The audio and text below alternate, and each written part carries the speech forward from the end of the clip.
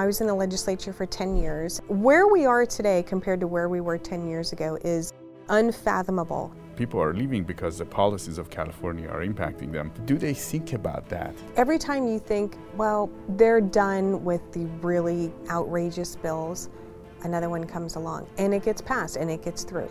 But the average Californian, they don't care. They're not paying attention to that. My guest today is Melissa Melendez, former California State Senator.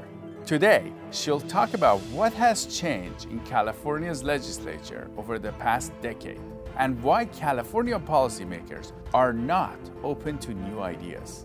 And now they're boxed into a corner because now they can't quite get out of it. Because if they change how they're dealing with these issues, they have to admit that they were wrong.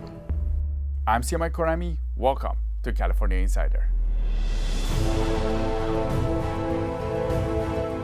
Melissa, it's great to have you back on. Welcome back. Thank you so much for having me. I'm excited to be here and talk about all things California today. Yeah, we want to talk to you about what's going on in the California legislature. There's a lot of laws that are going through. I feel like we're feeling the impacts of the laws of 5-10 years ago. What are your thoughts on that?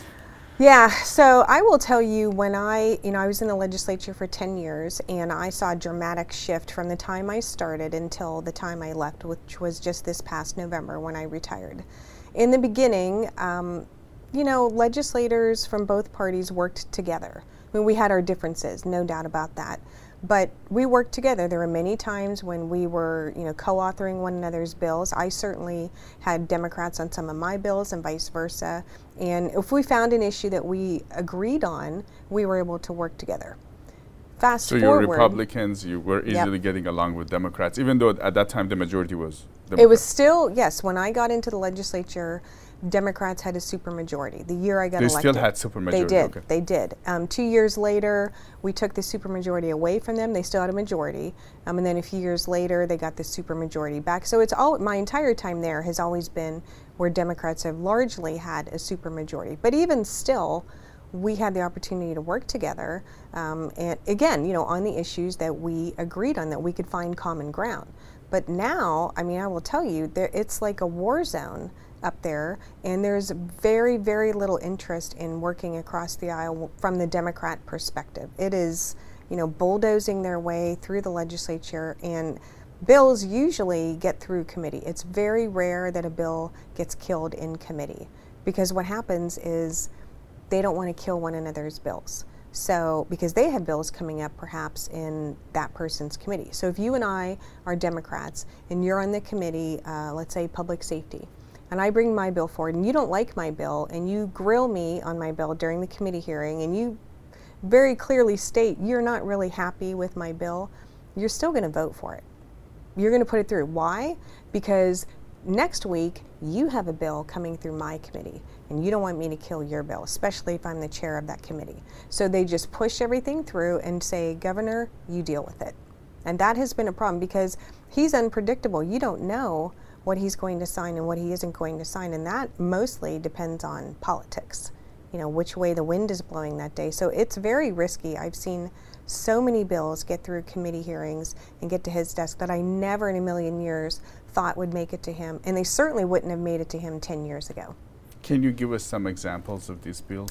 Well, for instance, some of the bills we're seeing today, like the bill to turn California essentially into a transgender child sanctuary state. 10 years ago, that bill would have never gotten through. Whereas now, this bill, which says if you live in Florida, or you and I, let's say you and I live in Florida, and we have a child who says he's transgender, he wants to be a girl. You say, oh, that's a great idea, yes, I'll help you do that. I say, absolutely not, you're young, you will outgrow this. You can bring that child to California without my permission as the mother, and the state of California will protect that child. They will go as far as making that child a ward of the state so that I, as the mother, can't use legal means to come in and get my child back because there's not agreement between the parents of the mental health treatment of this child. So a bill like that got through. 10 years ago, that bill would have not gotten through. It would have gotten votes for sure, but it would have never gotten through the legislature. It has become vastly more extreme or progressive as they like to term it. But it is wildly different than it was 10 years ago. What else? Are there any other examples that you've seen that you wouldn't see 10 years ago? Oh, well, I mean, there's bills about, energy use and drilling. There are bills about taxes and increasing fees. I mean, they have a bill now that wants to increase taxes on people who drive SUVs. That's a lot of people in California who drive an SUV, and not necessarily a brand new SUV, but some of us have large families. I have 5 children, so I'm not going to be driving in a little sedan. And there are a lot of people in California who, an average sized car doesn't work for them, so they have an SUV style of car. The legislature now has introduced a bill that says they want to add an extra tax on the people who drive SUVs. Now, what are they going to do with that money? Nobody knows. But that's the kind of thing that it's every time you think, well, they're done with the really outrageous bills, another one comes along and it gets passed and it gets through, and then you have to wonder, will the governor sign it or not? And then there's wheeling and dealing behind the scenes, as you know, because even though Gavin Newsom says he's not going to run for president, I don't believe that for a second. At some point he is going to run, and so he's trying to build his coalitions now, his alliances, and that comes at a cost from those in the legislature. If you want your bills signed, if you want some help, then there's a bit of, you scratch my back, I'll scratch yours. This episode is sponsored by Midas Gold Group. Saudi Arabia has said they are open to accepting currencies for oil other than the dollar. Kissinger set up a petro-business agreement with the Saudis in the 1970s, enshrining the US dollar as the world's reserve currency. This could be shattered. The grave consequences would be felt by every American. The Fed and politicians have abused the management of our monetary and fiscal policy. They have thrown an anchor on Americans with over $200 trillion in debt. That includes owed entitlements. We also have the BRICS countries forming an alliance to control commodities we need. Would they give them up for devalued dollars? Will they back their currencies with commodities while we back with nothing? Is this the de-dollarization by many countries in the world that could destroy our currency? Now is no time to play games with your portfolio, which aside from your house is paper. Better trade some of that in for precious metals at veteran-owned Midas Gold Group. Call 855-322-GOLD. That's 855-322-4653. There's still time to get a gold IRA from the #1 veteran-owned gold IRA dealer in the country, Midas Gold Group. Midas Gold Group, your vault of confidence. Now let's go back to the interview. What do you get from getting these bills signed as a legislature? Well, I personally... Or in general, like what would legislature get out of it? Because it seems like people are willing to compromise on to get their own laws passed. Right. There's a price to pay for that. You have to remember we're talking about politicians.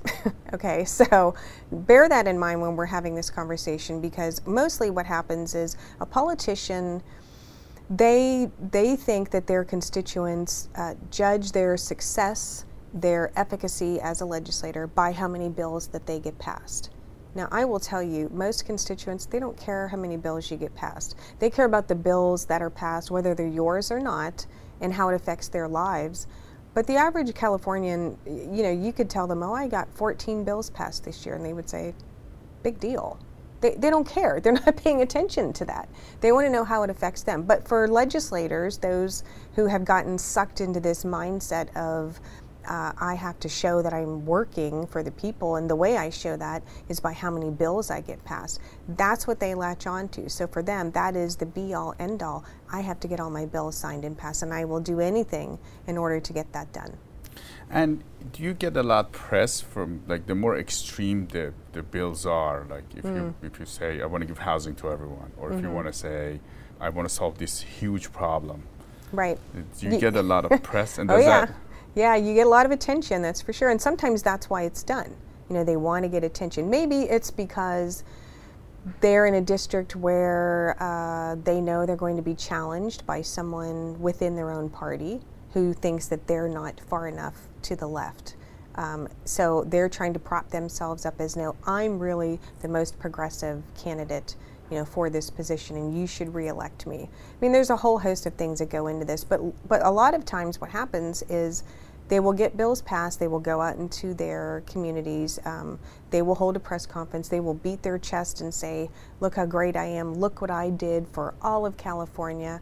But later on, that bill will get challenged in court, and we've seen that many, many times just in my short time there.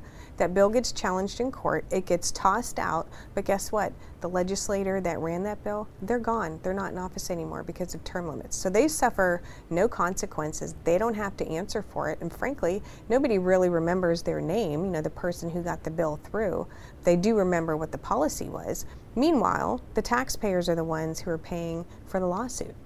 They're the ones that have to pay for the attorneys and everything else that goes along with it. So it's disingenuous, at times, some of these bills, because they know the bill is going to get challenged in court, or they know that the bill is not going to be signed by the governor, but that's not the point of the bill. The point of the bill oftentimes is to be able to say, look what I'm doing. It will get your name out. And then if you get passed, so we just had a documentary about why people are leaving California. And if it get passed and it's a bad law, because we recognize that a lot of the people are leaving because the policies of California are impacting them. Do they think about that? That businesses are leaving, people are leaving? Listen, we have had this conversation so many times on the floor of the Senate and also when I was in the Assembly. And we would stand up and say, here's what's going to happen. Here are the consequences if you pass this bill.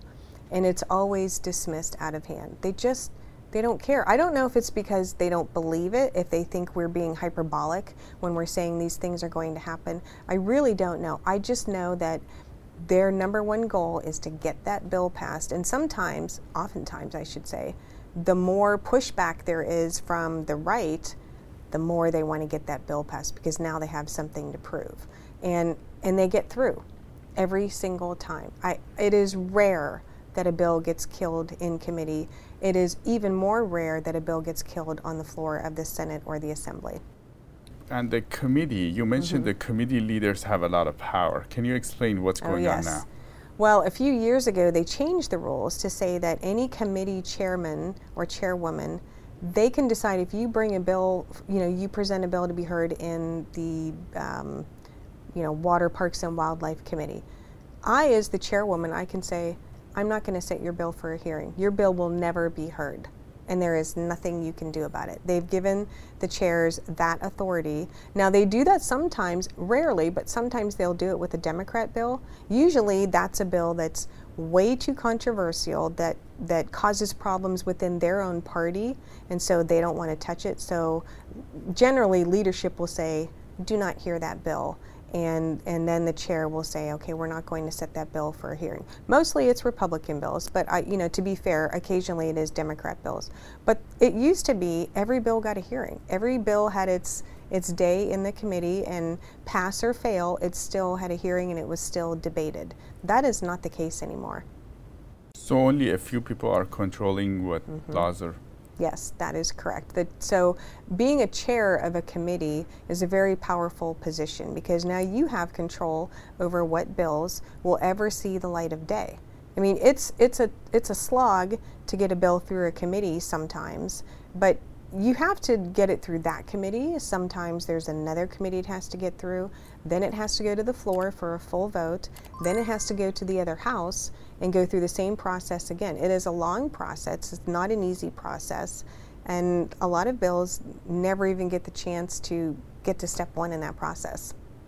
Now, when we had Senator Tom Umberg on, he had this law that he proposed that I think you proposed back in the day. Yes, Alexandra's Law, yes. That's about punishing the drug dealers Correct. that are dealing fentanyl, giving them one warning and then punishing them if they end up killing someone with their dealing, with their drug dealing. He's in the Public Safety Committee, and he's a Democrat. He introduces this potential law, and then it gets killed. It gets killed. Yeah. Well, what about 10 years ago? Was it like this? Is something? It's hard for me to say if 10 years ago they would have let a bill like that through. I don't know. I just remember, you know, when I introduced the bill twice, when I was in the Public Safety Committee in the Senate, one of the senators, Senator Weiner, said, well, it's not just fentanyl that you have in this bill. There are some other drugs in here that are also addressed, and that's an issue for me. And so I said, okay, I will commit to you, we'll amend the bill right here in this committee hearing. We'll take every other drug out and we'll only leave fentanyl in there. Will you then support it?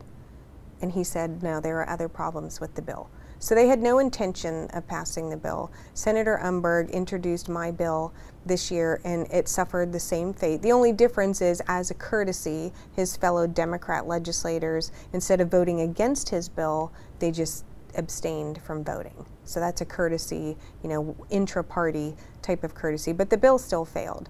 And the chairman of the Assembly Public Safety Committee said, we will hear no more bills relating to fentanyl because it's getting too controversial. You remember earlier when I said sometimes they won't hear bills because it causes a rift within their own party or it garners too much media attention in a negative way, and they don't want that. So that's why they're saying no more fentanyl bills, because this is causing too much of an uproar, because it's getting national attention So people now. want the bills to sign, but they want the laws, but they don't want to do the laws, so they're putting them aside. They don't want to hear about it. Correct. Correct. It's fentanyl, you know, that issue in itself is such a huge problem across this country, and it is getting a lot of national attention, and Democrats are now starting to feel the heat on that issue. So we're seeing them shift how they talk about it now, which is fascinating to me, because last year they didn't think, you know, they didn't even want to talk about fentanyl. It was just not an issue that we needed to address. Now they're changing their tune and talking about how dangerous it is and we have to get off our streets, and so I'm seeing a shift. However, the problem for them is they have taken this stance that they do not want to increase penalties for any crimes in California. So now they're in a bind because they're acknowledging that dealing fentanyl, people are dying from this. This has become a real issue, but they can't really do anything about it because they've made this commitment that they're not going to put people behind bars. Now, we are a very innovative state. You know, we're not what it takes for innovation is having a lot of different ideas and constantly changing what you do. You know, you do this, it doesn't work, you pivot, you do something else. Right. And why is that state leaders, why are they stuck on this path that it doesn't look great? We're seeing some of the statistics might not be showing it, but we are seeing crime that we would never see in California. Again, it goes back to this stance that they took several years ago of emptying the prisons. I mean, this started with the whole defund the police movement, which was just a few years ago. And then, but even in my time in the legislature, you know, they've been talking about this decarceration effort, and they would like to close down prisons in the state of California. And then the governor, of course, put a moratorium on the death penalty, even though voters very clearly stated that they wanted that to stay in place. It was on the ballot. Voters made it clear how they felt. And Governor Newsom said, well, voters, I don't care how you feel, I'm going to do what I want. So it's this really strident position that they've taken on public safety, and now they're boxed into a corner because now they can't quite get out of it. Because if they change how they're dealing with these issues, they have to admit that they were wrong. And it is a What's the rare big deal about that? You know, that's how. I know, we're humans, we're fallible, we make mistakes. Sometimes, you know, like you said, you try something and you figure out, that was a bad idea, that just doesn't work. But it is like a religion of sorts, you know, to say this is our stance on public safety, this is our stance on crime and punishment, and we will not waver from that. What about the people that are more in the middle in the Democratic Party?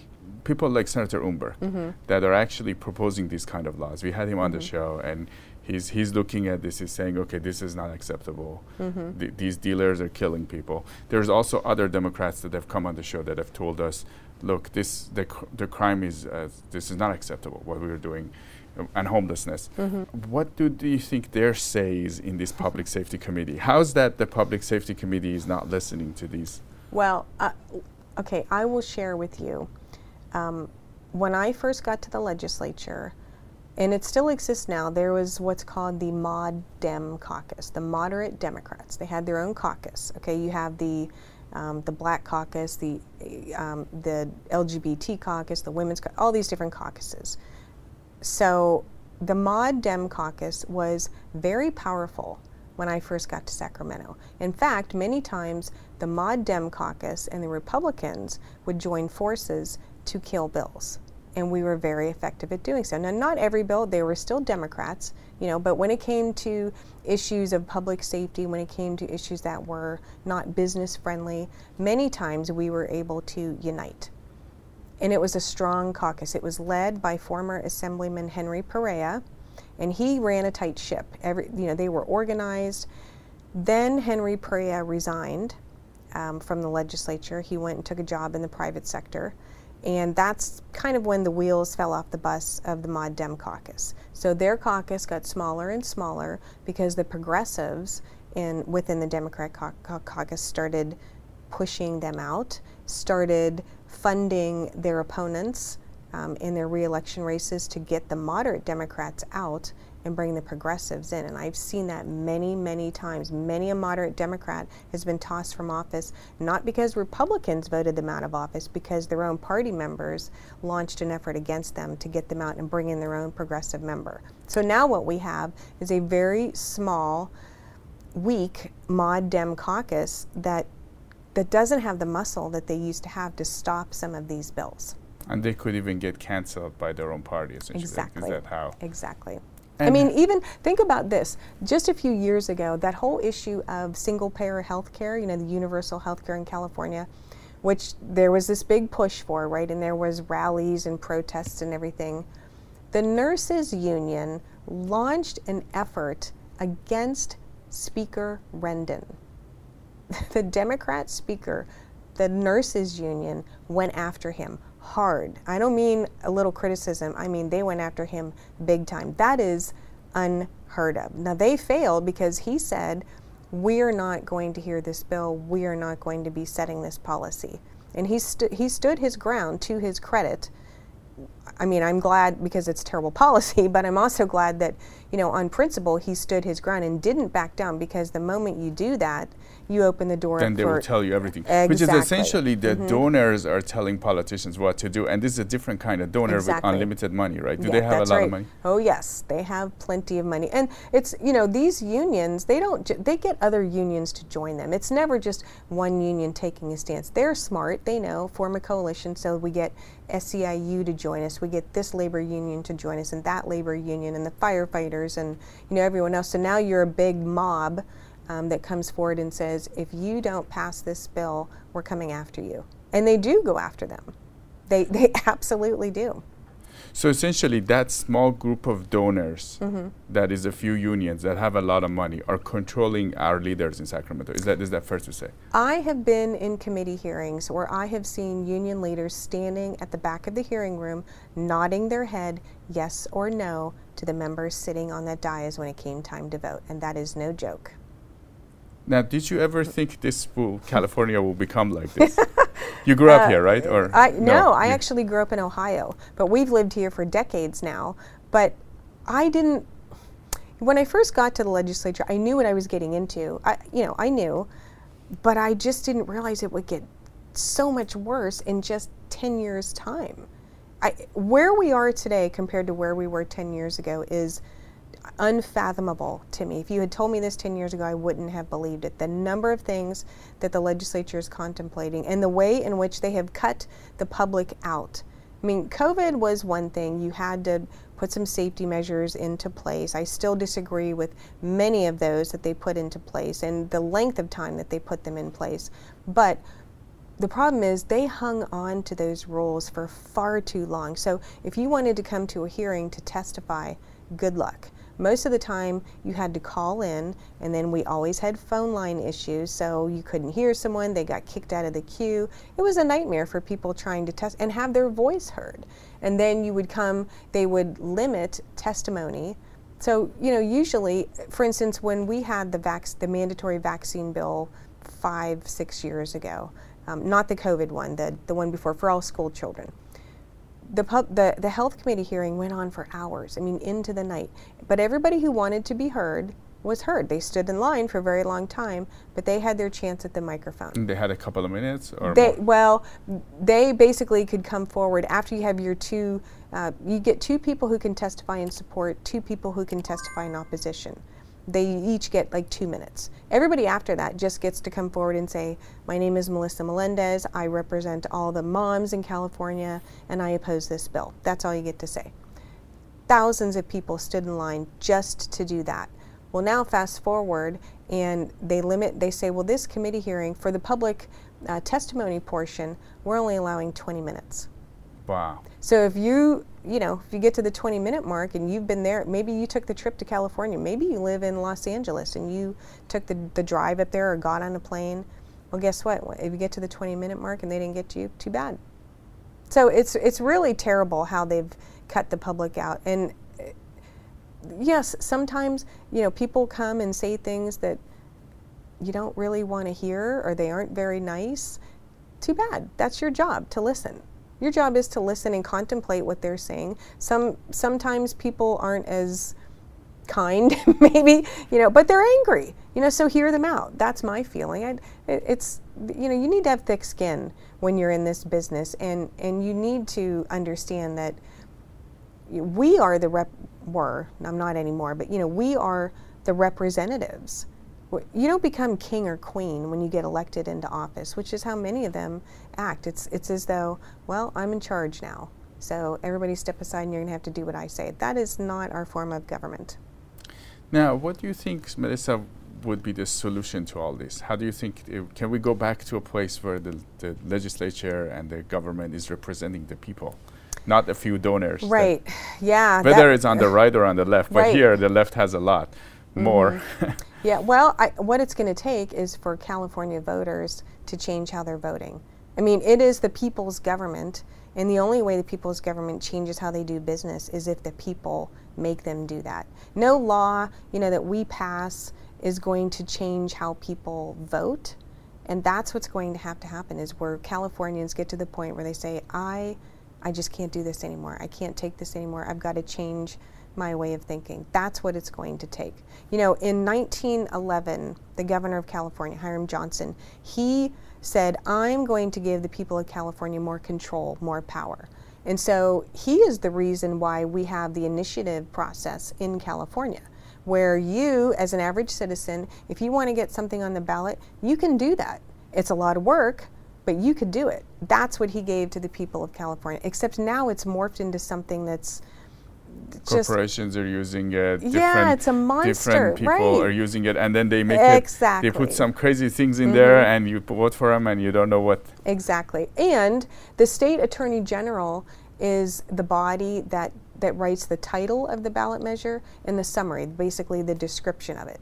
So we've had many an issue with that in decades past, where you want to bring an initiative forward that has to do with relieving the tax burden on Californians. And then the state attorney general writes it in a way that it makes voters think that it's a bad thing. They'll change it and say, well, it's instead of saying it's a tax relief measure, it will say it's going to strip money from schools. It's going to take away money from repairing our roads. And there's nothing you can do about it. So it has... Nobody would want to vote for that. Right. So it's this system, being gamed that was designed to give power back to the people, but now it's, of course, been taken advantage of. So the answer is that the people of California have to get fed up enough to say, nope, we're going to do things differently. Do you think that's going to happen? I do. I don't know when. I hope I'm alive when it happens. But I think, there are a lot of people leaving California. I'm anxious to see the documentary because I know you've talked to many people about that. And we lost a congressional seat because of it. I mean, that many people were fed up with California that they said, I'm out of here. I'm going to Florida or Tennessee or Kentucky or Utah or Minnesota. You would leave the beautiful weather, the beautiful topography, the oceans, the mountains, everything we have to offer in California. People were willing to leave that behind for a place that offers none of those things, but offered some freedom and offered them the opportunity to keep some extra money in their pocket and not soak them every time they went to fill up their gas tank or register their car or pay their taxes. So hopefully Californians, instead of just moving to another state, the ones who stay, I hope that they vote in a manner that reflects how they want, what they want California to look like. Now, why are you being vocal about this? Well, I mean, we raised our family here. You know, we have 5 children, all of whom I want to be able to one day afford to buy their own home.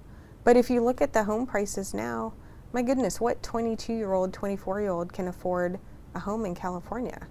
I mean, the average home price, the last I checked, was $850,000, the median price. Who can afford that? Grown adults can't afford that. So I want to see California be the place that it was when I was a kid. I remember taking a vacation in California when I was a very, very young child. We had family out here, and I mean, my friends were so jealous. Oh, you're going to California. You know, it was just this magical place, and people wanted to come here, and it was exciting. And now we have the reverse, or people, they go, oh, you're from California, and they move away. And even when the people who move from here to Tennessee or Oklahoma or wherever, they're finding it's a bit of a hostile environment for them when people see their California license plates. And why is that? Because the people in their new state are saying, don't you come here and try to turn our state into what you left behind. There's a reason you left. Don't come here and do the same things. When we were making the documentary, we actually realized that a lot of the problems we have in California is caused by our policies, our state policies. Is this fixable? If tomorrow the state legislature decided to solve these problems that people are having, can they do it? Absolutely. I've never seen a problem that the legislature says they can't fix, other than the fentanyl issue, which is one they just won't fix. So the homelessness issue, okay, look, we've got some mental health issues out there, and we've got some drug addiction issues out there. We can most certainly fix that. Can't fix everybody, obviously, but we can do things so that people can get the help that they need for the prolonged period of time that they would need it. We can provide resources so that people can get the training they need so they can get back on their feet and get a job and not have to rely on the government. With the fentanyl and the drug issue, well, okay, first, part of that is the federal government's job with closing the border, but the other part is, how about reversing some of these laws that California has written into statute that make it easier for people to sell drugs and make it easier for people to distribute. Like Prop 47 and those Right, ones. Exactly. I mean, there are things, just because we put something into place in, 1983, doesn't mean that today we can't say, well, you know what, that's not a good policy anymore. That's really the role of legislators, is to be able to discern. To go back and look at what did we do and which ones work, which ones didn't work.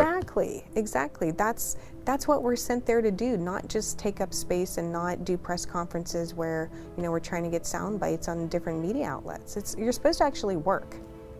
Melissa Melendez, former California State Senator, it was great to have you on California Insider. Thank you. Anytime. Thank you so much. If you like the show and our content, you should go to insiderca.com and sign up to our newsletter, because we never know what can happen with social media and other platforms in terms of distributing our content. If you'd like to come on the show and be an insider, you can reach out to us at cainsider@epochtimesca.com. Again, it's cainsider@epochtimesca.com. We would love to have you on the show to tell us what's going on in your field in California. Thank you for watching.